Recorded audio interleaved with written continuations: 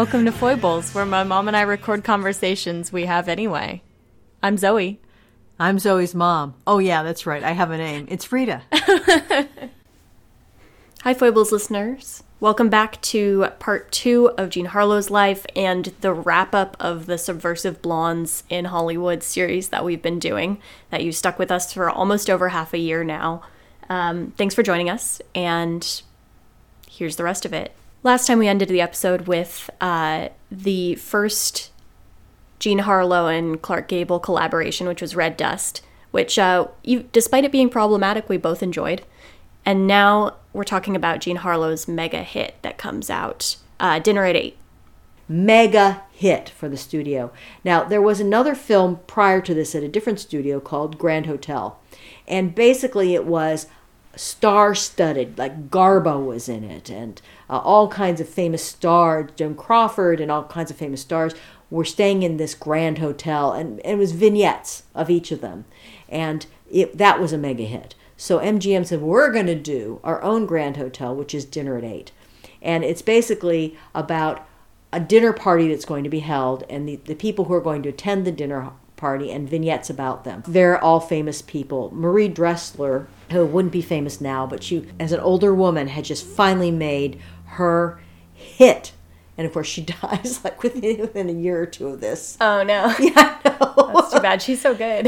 She is very good. She's very funny. She plays an aged actor who is down and out on money, and she's going around to her ex-admirer, Lionel Barrymore, trying to get money, and she's very charming and really, really fun.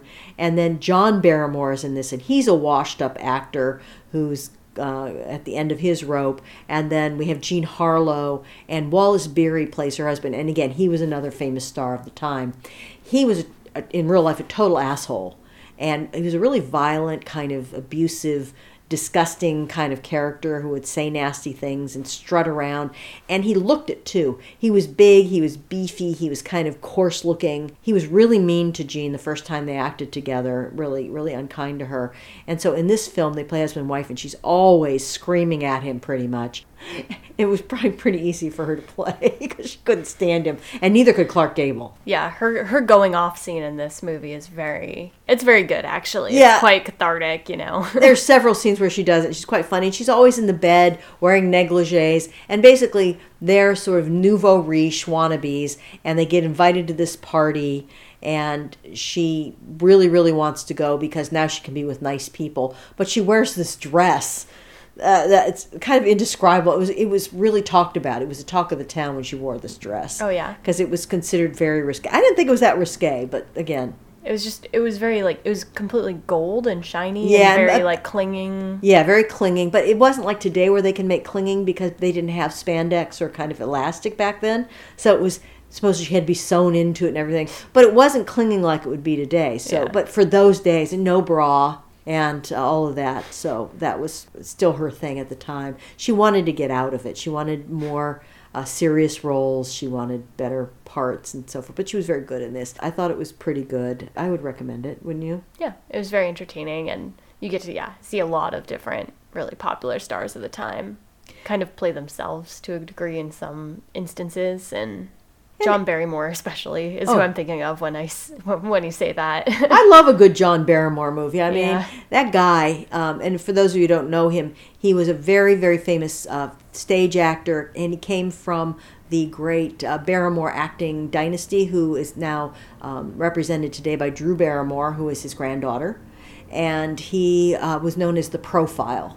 And so he had this amazing, Roman nose profile, and it's very funny in the film. They make a big deal about his ego and so forth. And so he has 3 different pictures of himself in his hotel room, right? Just in the background. It's very, very funny. And he's a great, great friend of Errol Flynn. Errol Flynn idolized him. See our earlier podcast. We talked for a way more about that. But yeah, I thought he was good, and he was both funny and wry and satiric and sad in a theatrical way. All right, this is the pinnacle of Harlow's career, and we're coming to the last film at the pinnacle. And after this, it somewhat goes downhill. So, okay, then she was in, this is the last one, 1933 again. This is a film called Bombshell, where basically the film is, well, they say, oh, it could be about Clara Bow's life, it could be about her life. Whatever. It's about the Hollywood star life. She's the glamour queen, the platinum blonde bombshell, and she's getting fed up with everybody basically sucking off her. She's supporting her father and her brother. Gee, that sounds familiar. Her brother, and she's everybody's taking advantage of her, and she wants to have more serious roles. She wants better roles. Classic. It could be her, but it could be really... Could be any actress. Really. But one of the delights of this film is that they keep making references to Harlow's real life. So basically during the film, oh, she needs to go back and do a reshoot of the barrel scene for Red Dust. And they go, oh, are you going to be with Gable in your next film? And, oh, didn't Gable call me up? And so they made 2 or 3 references to Clark Gable, and they make references to Red Dust. Did I watch this one with you? Yeah. Okay. We watched it first, so I missed. Exactly. And it basically, she's being harassed constantly by the studio publicist, played by an actor called Lee Tracy, who is kind of a rat-a-tat-tat, quick-talking guy. He's not a leading man. He should not be playing the leading man in this movie. He's not good-looking. He's not charming. He's annoying as shit. And I can't stand him. And they kind of hint there might be some love between them. And that's why they fight like cats and dogs. I enjoyed many aspects of this film. And there are bits where, so she's got the kind of the shrikiness going on. But then she also decides, in order to make her life have meaning, she wants to adopt a baby. And she goes to see the baby. And she gets all gooey over the baby and starry-eyed over the baby. But she does it in a funny way. So it's not just like sickening. It's actually sickening and funny. And then later on she runs away. She says, I quit. I don't want to be in the movies anymore. I'm sick of this. I'm sick of you manipulating me and getting me bad publicity and making me look like a bad loose woman. Because he's always putting out stories about her looseness, which she isn't. But he wants to get the publicity because it builds her bombshell reputation, right? So one of the best parts of the movie is she meets poor old Franchot Tone, who's an actor who is sort of a good-looking B actor who never gets the girl. And I don't know, should I even tell this part? I don't want to ruin it. Yeah, sure. Okay. I don't know. Go for it. It's hilarious because basically he meets her in the desert accidentally. And he's, oh, you're so lovely. You're the most lovely woman I've ever met. Lola Burns? I've never heard of Lola Burns. I don't go to movies. She's like, oh, how refreshing. He's going to like me for me. And so he romances her. And in one day, they've decided to get married. And he's so, and you're going, this guy is so phony. And he plays it up so phony. And he says lines to her like, your hair is like a field of silver daisies. I'd like to run barefoot through your hair. Your mouth is like a gardenia opening in the moonlight. It's just like, and of course, she's just sucking it up. She's just buying it all, and it's very, very funny. And it ends up that the manic press agent for the studio has hired these people to set her up so that once they reject her as not being high-toned enough for their set, she'll come back to the studio again, which it works. It really is a good mixture for Harlow of all of the different aspects of her roles. So from here on, she's in some decent films, but she's also in a lot of crap, and she's also more often the female co-lead. So it's just her career has begun to soften a little bit. I'm not sure why. I think it's because really it's after Bombshell, or during the period of Bombshell, where she goes on strike. Yeah, and this is where they start throwing some little crumbs her way, and I think it's that she's being punished. And it does hurt her career to a certain extent. She's still very popular, but it does. Because her next film is The Girl from Missouri, which is apparently not very good. I haven't seen that. And then the one after that is Reckless, which I enjoyed, and I recommend it as a lesser film. And in Reckless, she stars with her new love. His name is William Powell. And if you've ever seen The Thin Man, he's the star of The Thin Man. And who does he look like? Just like her dad. He looks a lot like Paul Byrne. A lot like Paul Byrne. So this is Jean Harlow's new love. Yeah. Flame. Yeah. And William Powell is a fantastic actor. Again, he's like about 15 years older than her. 17 years older than her, I think. So he's older. He looks just like her father. He's got a big receding forehead. He's got the mustache. He's a very intelligent man, very good actor, very funny, especially he's so great with the repartee and the whimsy of the time and the snappy dialogue. And so they play together in Reckless, and it's one of his better roles. I mean, not better than Thin Man, but it's one of his really, really good roles. He has a range here where he can be sort of vulnerable and tender to being sort of a hard, snappy, crackling guy. Also stars Franchot Tone as the young man who tries to romance her, and William Powell's the man who really loves her. And she plays a stage star where she's a song and dance star. And I think this is the punishment. She could neither sing nor dance. So first of all, she's lip syncing to a voice that's a very good voice, but doesn't really sound like it would come from her. She does an okay job lip syncing, so she didn't do a bad job. And then she's also a dancer, so all the dance scenes are cut from far away because it's not her. And the choreography and the person doing dancing is not that good. You're like, how could this person be a star? She's barely mediocre in her dancing. That really undercut the film as well. But it was kind of cute. It was sweet. It was a typical triangle. She's with the wrong man, and then she ends up being with the right man. That's how it works. It's very interesting in this one. Franchot Tone marries her, and then the girl that he should really have married, who's of his class, is Rosalind Russell. So we got Rosalind Russell again in here as the dark-haired woman who really loves him. But it's cool because they're women who understand, even though it doesn't pass the Bechdel test and they only talk about men, it does pass the test in as much as they have a sisterhood and they like each other. It's interesting, actually not a triangle, but a quadrangle, where Franchot Tone is like crazy. And this is great because there's actually a suicide by gunshot in this. And but anyway, the singing and the dancing part is not good, and it's boring, and the songs are not good, and that's one of the problems too. There aren't any good songs in it. But William Powell, I like him. For a big four-headed man, he's quite attractive. Yeah, I like him a lot, and it's kind of sweet. I like him too. And I do like Rosalind Russell quite a bit in this. She marries this kind of non-entity who's like not even, I don't think even has a line when she marries this guy, but it works out really well. But it's not a top Class A movie. And then there's China Seas, which I did watch, and where Jean Harlow has to be with Wallace Beery again, who she hates. Oh, and no. Clark Gable's in this as well. So apparently they did all kinds of shitty stuff to Wallace Beery because they both hated him on the set. It was his birthday, and they had a big cake made out of soap. A big birthday cake made out of soap. Wow. And then he got mad, so they got a big birthday cake made out of a sponge. They gave it to him. They really hated him. That's awesome. And apparently he was being a jerk on this. And again, this is another one, racist China. Mm-hmm. So they really liked that Asian racism at this period in Hollywood. That was like really in. Orientalism. Yeah, oh, for sure. And basically it was about pirates. And they weren't Asian pirates. They were like kind of, I don't know, Barbary kind of pirates. Anyway, the pirates were going to come and take the ship, and there was gold hidden on the ship, and Clark Gable's the captain of the ship. And Jean Harlow, what is she? Is she a prostitute? I think she is a prostitute in this film. She is.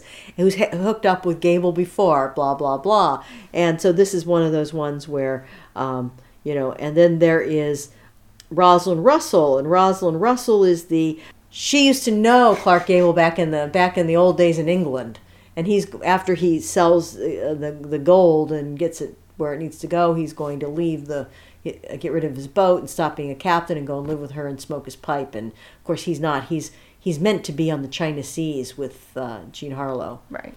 But what's kind of awesome, do you want me to spoil the plot here? Sure. Kind of awesome is Jean Harlow loves him. And this is where this is the period where she starts to turn into, where she becomes like a little screamy woman, which I don't like. I call it a shrike. I don't like her in this, the tone that they make her take in it. Not her fault. She's got some great gowns in this, by the way. Anyway, she is in love with Gable, and she's mad and jealous in this case about Rosalind Russell. So she hooks up with Wallace Beery to make him jealous. Wallace Beery's he's the one who's leading the way to take the ship under cover. So Gable doesn't know this for sure, but he knows that pirates might take over the ship.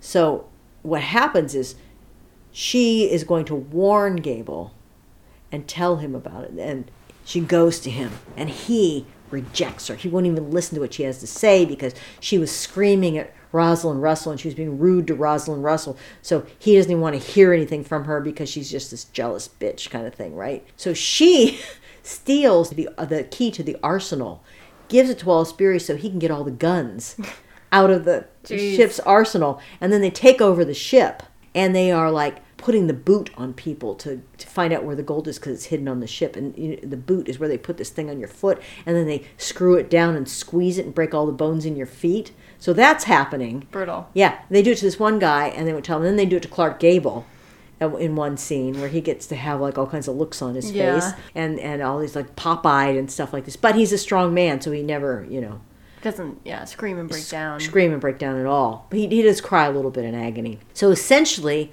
what happens is in the end they end up being thwarted, and they get arrested, and it comes out that Jean Harlow was the one who got the key, and she's going to like be all like ass whooped over this and hung or whatever they do, put in jail. But then she says, "Oh, I only did it because I was so jealous and I gave him the key, but when I did that before that, I was going to warn you. I had planned on warning you, but then you were so mean to me, I didn't." And somehow, I swear to God, he says, I'm going to testify in your behalf that you were going to warn me. Like somehow that was gonna save her. So when they come to arrest her, she goes off smiling and happy, and she's waving to him, and he's waving to her, and like they're telling us that everything is going to be fine and they're going to be together. It was the stupidest ending. This is not a good movie.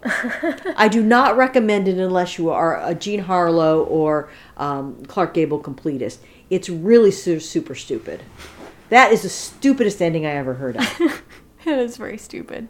And then the next film, Riff Raff, she stars with Spencer Tracy, and it again is another super stupid movie. Super stupid. Basically, she has a kid with Spencer Tracy. They're married. He goes off because he can't be a big shot. He's a fisherman, and there's a whole union issue, and they end up being crushed, and goes off because he's going to be a big superstar, and he'll let her know, and he can't make it as a politician. He ends up being in Hooverville with rags, but he can't admit it, and he won't take her help, and so she ends up going with this slimy foreigner, unfortunately with an accent. Again, stereotype, but he's a good businessman, and he's got money. So she's the mistress of the businessman, and living high on the hog and everything, and she's pregnant at this time, and she finds out that her husband destitute. So she asks her boyfriend for money. He won't give it to her, so she steals it, meaning to pay it back. She's going to pay him back, of course, but she takes it because she's got to give it to her husband, and he sees her and he can't handle it, so he runs away. And so she's holding this wad of money, and while she's standing there holding the wad of money, the police roar up, arrest her, right? She's in jail. She bears the child in jail. They take the child away, and it's living with her sister. So her husband comes back. "Okay, if you go out through the storm pipe when it's raining, you'll be able to get away, and we'll go down to Mexico." And she's like, "Oh, I'm not going to do that." And then it starts raining, and she goes, "Okay, I'm going to go," right?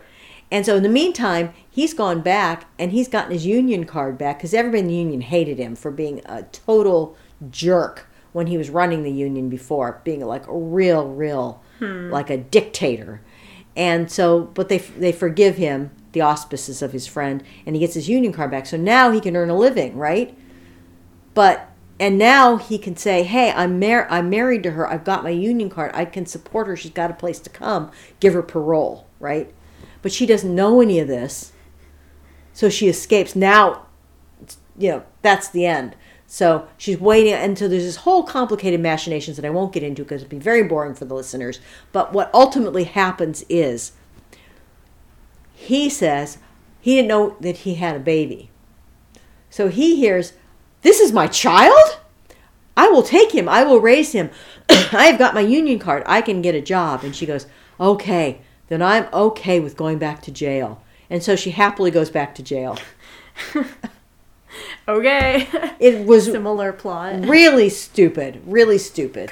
But again, it's that code thing where they're trying to bend over backwards because she's got to be punished, right? Yeah. And because she was, not only did she steal, but really she was sleeping with this guy, and that's Infidelity, really what yeah. she's got to be punished for. And so they just do this Gumby-esque knot twisting, and it was horrible. But now we'll get on to a good one. Unfortunately, I'm doing so much talking here, guys. I'm so sorry, but Zoe didn't see a lot of these. Just a little backstory on our process. Like I said, she doesn't have as much time to watch as I do, and so I watched more of the films to try to fill in the gaps. And I don't know whether we're talking about whether that really works or not, or whether she needs to see what I see, so that, because I really value and want her input, because she really does bring some fresh eyes to these things, and some really good ideas and insights. And I kind of wish she could watch more movies with me. Anyway, she didn't watch this one. It's called, got the most horrible title. This was in 1930. Okay, I'm sorry. Bombshell was 33. She only did one movie in 34, Girl from Missouri. 2 movies in 35, Reckless and China Sea. So again, we're seeing not good for like 3 years.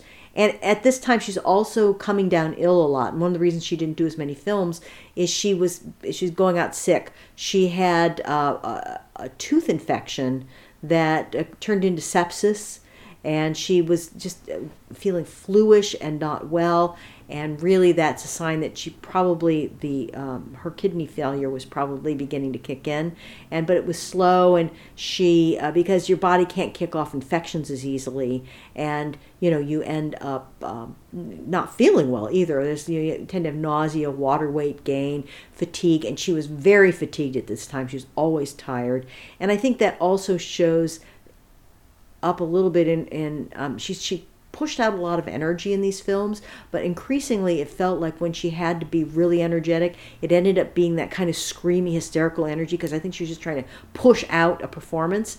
When she was in her more subdued performances, she did a lot better because she wasn't having to generate a ton of energy. And that's why she did many fewer films at this time, and unfortunately they just weren't as good. Now, in 1936, she did manage to do 3 films, 2 of which were pretty good. And Wife versus Secretary, horrible title, was actually a pretty good film. She stars in it with Clark Gable and Myrna Loy. And Myrna Loy, again, she's the wife in The Thin Man. She's Nora Charles. Love Myrna Loy. Big Myrna Loy fan. Myrna Loy, she was almost always, reasonable, well-bred, elegant, and charming, and often had a good snappy repartee. So she was kind of my ideal. I really like Myrna Loy a lot, and she's adorable. She's not only beautiful, she's adorable at the same time. So she and Jean Harlow are pretty good in this film together. So she's the wife. Gable and she adore each other, and they make it really clear in the very first scene that they had a pretty good night of hot sex, and they love each other, hotsy-totsy. And then he has a secretary who is Jean Harlow. She's very efficient. He calls her Whitey, and they are the best working companions. They're not really friends in this so much, but at least at the beginning. But she really understands him. He understands her. She does just a great job. He really respects her. They just work hand in glove, so they have a great relationship. And really, it seems like the point of the men behind this movie is to wives: don't be jealous. Let your husband do what he wants. You're the one. Don't make trouble, because it's your fault, if you're making trouble. Well, the trouble really begins in that Myrna Loy does trust him and doesn't have a problem, is that people keep telling her, "Oh, I wouldn't want that hot bombshell around my husband," and, "Oh, I would, what's going on there? And he's working late nights. Whoa." And so she's like, "No, I'm fine. I trust him. We love each other," so on and so forth. And he is dedicated to his job, and he does spend a lot of time. And I'm supported by that. I don't see why I should be criticizing him for it. So she's the angel in the house, and then we have the working girl. And so this is the transition from that flapperish kind of character to this really working girl. Harlow is very grounded. I mean, she's considered to be very good looking and she wears nice clothes, but she's not a sex bomb. Her hair is no longer platinum. It's more of the natural ash blonde that it should be, because she decided that she wasn't at China Seas was kind of the end of that. In China Seas, her hair was really, really taking a beating, and it was really getting damaged because apparently they used something like household bleach and peroxide and Lux soap flakes and something else on her hair to get it to be that color, and she had to touch up her roots every week. So it was very damaging, and she was just getting fed up, and she didn't want to be a platinum blonde. She didn't want to be known for her hair, to be hair acting, as she called it. So during China Seas, she wore a wig. She didn't have her hair. She wouldn't dye her hair anymore. And they wore the platinum wig, and there's one scene in it where a tsunami or typhoon or whatever you call these storms at sea come washing over the ship, and she's drenched and her hair's all wet and everything. And they said, no, the wig isn't going to work. We can't. It's not going to look natural, wet. And so we need to use your natural hair. So you need to do the bleaching. And she says, no, I'm not going to do it. That scene is about, and when you see it, it's like barely 5 seconds long. I am not bleaching my hair for a 5-second scene. And so, so finally they gave in and she didn't have to do it. And so going forward, she just would not bleach her hair anymore. And she still looks lovely. And she's still attractive. She's still got those eyebrows, but they're not quite as bad. They're not like halfway up her forehead. And anyway, so that's her look in this film. And she does get to wear a few really snazzy dresses, but it's Myrna Loy is the rich woman who wears the most amazing, elegant, beautiful dresses. She just looks fantastic. And beautiful jewels. And there's the opening scene is pretty delightful. After they had this hot night of sex, and the next day is their wedding anniversary, she goes down and she and Gable are having this little repartee about the trout, the roast trout they're having for breakfast, and the trout that they caught. And she says, oh, the big trout is mine. He says, no, I caught the trout. She says, no, I used a Parmigiani Belle, and I got that trout. Remember, I changed from a Fluffity Fluff, or whatever they called it, to a Parmigiani Belle, and I caught that. And he says, oh, you're right, this big trout is yours. So he puts it on her plate, and she's eating it, and she goes, clunk, clunk, clunk, and she opens the trout up, and inside is this fancy diamond bracelet. Nice. And that was her anniversary, their third anniversary gift, right?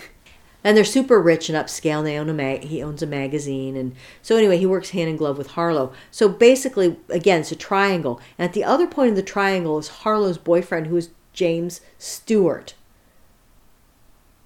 Rear Window, Vertigo. Mm-hmm. Except he's young and he's not so unattractive now. He's somewhat attractive. I've never found him attractive, but at least he's young. It's a Wonderful Life. That James Stewart. Yep. When you say James Stewart, it throws me off because I'm so used to Jimmy Stewart. Jimmy Stewart, yeah. He so again, he's not the big star yet, so he plays the second male lead. And basically, the Gable Loy combination is very good. They're very good together. She's adorable. I really do feel the attraction, the chemistry between them, which I don't feel with the Harlow. And essentially, basically, her jealousy is peaked because he's going to do. Oh, I'm sorry. Myrna Loy's jealousy is finally peaked after her trusting her husband with this secretary. But one day he comes in and he tells her a lie about where he's been, because he's been trying to do this deal, this supposed to be super secret deal, and the only person he can trust the secret with is his secretary, because she was there and she was helping him. He can't even tell Linda, his wife. Now, why he can't tell his wife is only because that's what the plot needs, because she's not going to tell anybody. She's at no point is she convinced that she's anything but completely loyal and not a blabbermouth. Yeah. They're going to kidnap her and torture this information out of her or something. I know, but because they need it for the plot. Yeah. So he lies to her, and she can see that he's lying. And she asks him questions, and he gives her bold-faced lies that she can tell is wrong. And she's hurt. She's really, really hurt. And Loy plays this so well because she does not ever become strident. She's hurt deep inside because he's lying to her, and everybody's been warning her about this affair. And she knows he has been not where he said, and that he was with the the secretary. Mm-hmm. She knows that. And so her reaction is very reasonable. And that when she questions him, he doubles down on the lie. So instead of telling her, I was doing a negotiation for a business deal and I just really can't talk about it right now. I'll tell you all about it at the right time, but I want you to know that's what I was working on. And that's why I'm not telling you where I am. I mean, it's just that's the poor part of the script. And so then we can get into that Harlow, she breaks up with her boyfriend because he basically wants her to quit her great job, her great high-paying job, because he's essentially, well, I don't want my wife to work, but also because he's kind of jealous of Clark Gable and her closeness with him. Yeah. So it's like, oh, you can't have a closeness with another attractive person unless it's going to be sexual. So essentially they end up going down to Havana and they have the opportunity to sleep together. And the movie kind of indicates that they didn't, but they kind of leaves the door open that maybe they did. But I think, in all fairness, it has to be, I don't think it'd be fair to say that they did. Yeah. I think they didn't. And so it ends up then, she's sorry, she's going to divorce him. And then the way it resolves is Harlow goes to her and says, when you leave, he won't be as happy with anyone else as you could make him. But I could make him happy as anybody else could. And he wants me to go on a trip with him to Bermuda just as friends, but it's not going to stay that way. So if you don't come back, you're going to lose him forever. So basically she's trying to get them back together, but she knows that if she has the opportunity, she'll go with him. And so she comes back. So not the Bechdel test, but it's like, then Harlow leaves when they get back together and goes back. And her boyfriend says, oh, I was wrong. Really need to be able to trust the person you're with, and I trust you, and I'm not going to try to get you to give up your job. And so she's like, okay, give me back my ring. so they're engaged again. So it's a happy ending, contrived, but there's a lot of smart dialogue, a lot of energy, a lot of beautiful clothes, really cool hats, which I love a good hat movie. I know. You know me, I'm always looking at those hats. So I do recommend this one. Again, not above Red Dust or above The Redheaded Woman or even Platinum Blonde. But I do recommend this. I think it's very good. Then in 1936, she does another film called Susie with good old famous Cary Grant, which is interesting, but I haven't heard much good about it, and we didn't watch that one. And then we come to her final movie in 1936, Libeled Lady, which you have seen. And this, again, is an odd kind of quadrangle where Spencer Tracy is engaged to Jean Harlow, and then there is William Powell, who is her real-life fiancé, who is engaged to Myrna Loy in this. And then there's this crossover where she is somewhat flapperish a little bit in that she picks men up and puts them down, and she's constantly getting engaged and dumping men. And so the newspaper prints this article about her, basically is kind of a heartbreaker, and she's going to sue them for libeling her because they do print some things that aren't true, and she's going to sue them for enough money, like $100,000, or that's going to break them. And her dad hates the newspaper, so right, yeah. So they're like, "Oh shit, we gotta protect the newspaper." So Spencer Tracy is the newspaperman, and I don't like Spencer Tracy, by the way. I'm just going to say this outright. I don't think he's a very good actor, and I know that people hold him up as an acting god because he listens, and he just listens. And he really listens, and then he reacts. And he did that more when he was older. I still don't like him. I still think he's kind of like a male pig. I don't like him at all. Not as much as I dislike John Wayne, but I don't care for him at all. But anyway, younger days, he's all blustery and bluff and yelly, and so he plays a newspaperman. So he's going to convince her to drop the suit by getting a reporter that they previously fired off the newspaper to woo her in some way and convince her to drop the suit. And William Powell being all suave and smart and everything. And so essentially, so Spencer Tracy, he is engaged to Jean Harlow, And he keeps leaving. I'm just starting back from Yeah. there. And he's leaving her at the altar all the time because of some fire that happens in the newspaper. He's got to put it out. Oh my God, there's always these disasters. She's getting really angry. So Spencer Tracy comes up with this brilliant plan where in order to get Myrna Loy to drop the suit against the newspaper, he's going to create a real scandal that will, and blackmail her with it. So he's going to get William Powell, well, he's not handsome, the charming, The suave. the suave, charming, witty news reporter that he previously fired from the newspaper. So he has to do some song and dance to get him on board, to go and to, one, romance Myrna Loy, get her to fall in love with him. Two, to marry his own fiancée, Jean Harlow, as a paper wedding. So they're never supposed to sleep together or anything like that. And by having William Powell be married to Jean Harlow and then romancing Myrna Loy, the lie that they previously printed about her will actually be truth now, because she will be breaking up a marriage. She will be dating a married man. Thing is, Loy doesn't know anything about this marriage. But try to prove that. Ah, ha, ha, ha. So essentially, what happens during their time together, where they're supposed to be married, Harlow and Powell, they stay in the same hotel suite, right? And he's really nice to her. First of all, she hates him.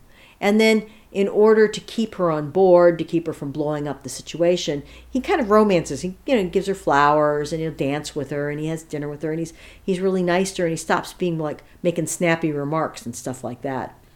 And so she kind of falls for him. So now she wants it to be a real marriage, not a fake marriage. And then that causes a bunch of jealousy with Spencer Tracy, because all of a sudden he realizes what he might lose, and everything comes to the fore. And Jean Harlow's locked in the hotel room, and she's screaming and she's hysterical throughout this whole movie. Did not like the way she had to be in this. Myrna Loy knocks on the door, and they have a little woman-to-woman chat about men. She calms Jean Harlow down, and while they're talking, the men get into a fist fight, and Spencer Tracy punches William Powell, and that makes Jean Harlow realize that Spencer Tracy really loves her, and she really loves him, and everything is okay. That's what happens in the film. Okay, so we finally unwound that one. I thought it was pretty fun. I really liked that one. That was one of my more favorites of the ones we watched, actually, because we didn't talk at all about Myrna Loy and William Powell together, but they're really good together, and they just, I don't know, extremely charming, and yeah, I don't know, I liked that. And it had a lot of twists and turns in the ongoing interactions in the quadrangle that were unusual, that I hadn't seen before. Yeah. And that made it funny and surprising. Yeah. Yeah. I think Jean Harlow wasn't as hysterical as you remember either. She's pretty yelly. Maybe a little bit. I guess when she was with William Powell and she calmed down. Yeah. Yeah, it was good. Yeah, and again, which is kind of unusual. I would expect it to be unusual, but in like the majority of Jean Harlow movies, there's kind of a lack of female or there's female competitiveness, yes, but there's a lack of a toxicity. Yeah, like a female toxicity or yeah, they don't hate cattiness. each other. Yeah, that it isn't ad hominem, whatever that might be for women, right? It isn't I hate you, or I feel vicious toward you. It's just, okay, we both kind of want the same thing. How's this going to happen? Yeah.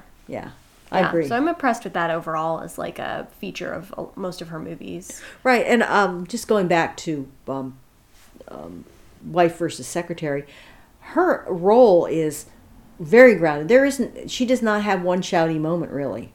It's very grounded. She's very adorable, very likable. You can understand why at some point he might actually be attracted to her and even think about it, even though he's got fabulous Myrna Loy as his wife.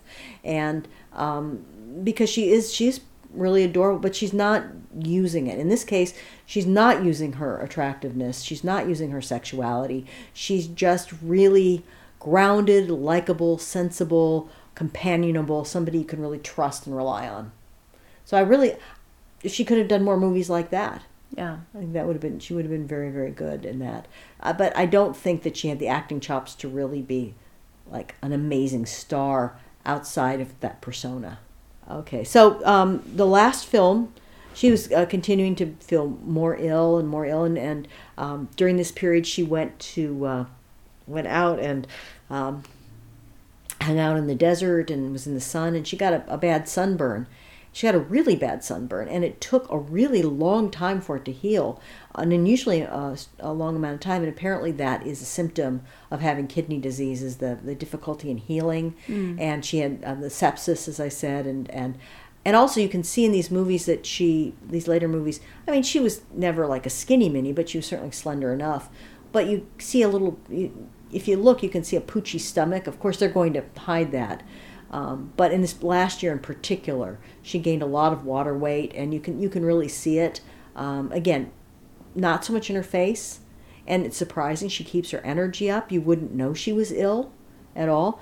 And the last film she did was called last film she completed was called Personal Property, which I haven't seen. And then the very, very final last film she ever appeared in was called Saratoga with Clark Gable. And the film is so weird because she's very ill, and at one point in the middle of a scene, she doubled over and just was like crying out in pain, and baby's hurting, baby's sick, and so after that she collapsed, and she ended up becoming bedridden. William Powell just was distraught. They had been dating for 2 or 3 years. And she really wanted to get married to him, and he didn't want to marry her because he had also been married before, and he had a rough time of it. And it wasn't that he didn't love her, it's just that he was chary of getting married again, and he kind of didn't want to go that way, and he just wasn't ready.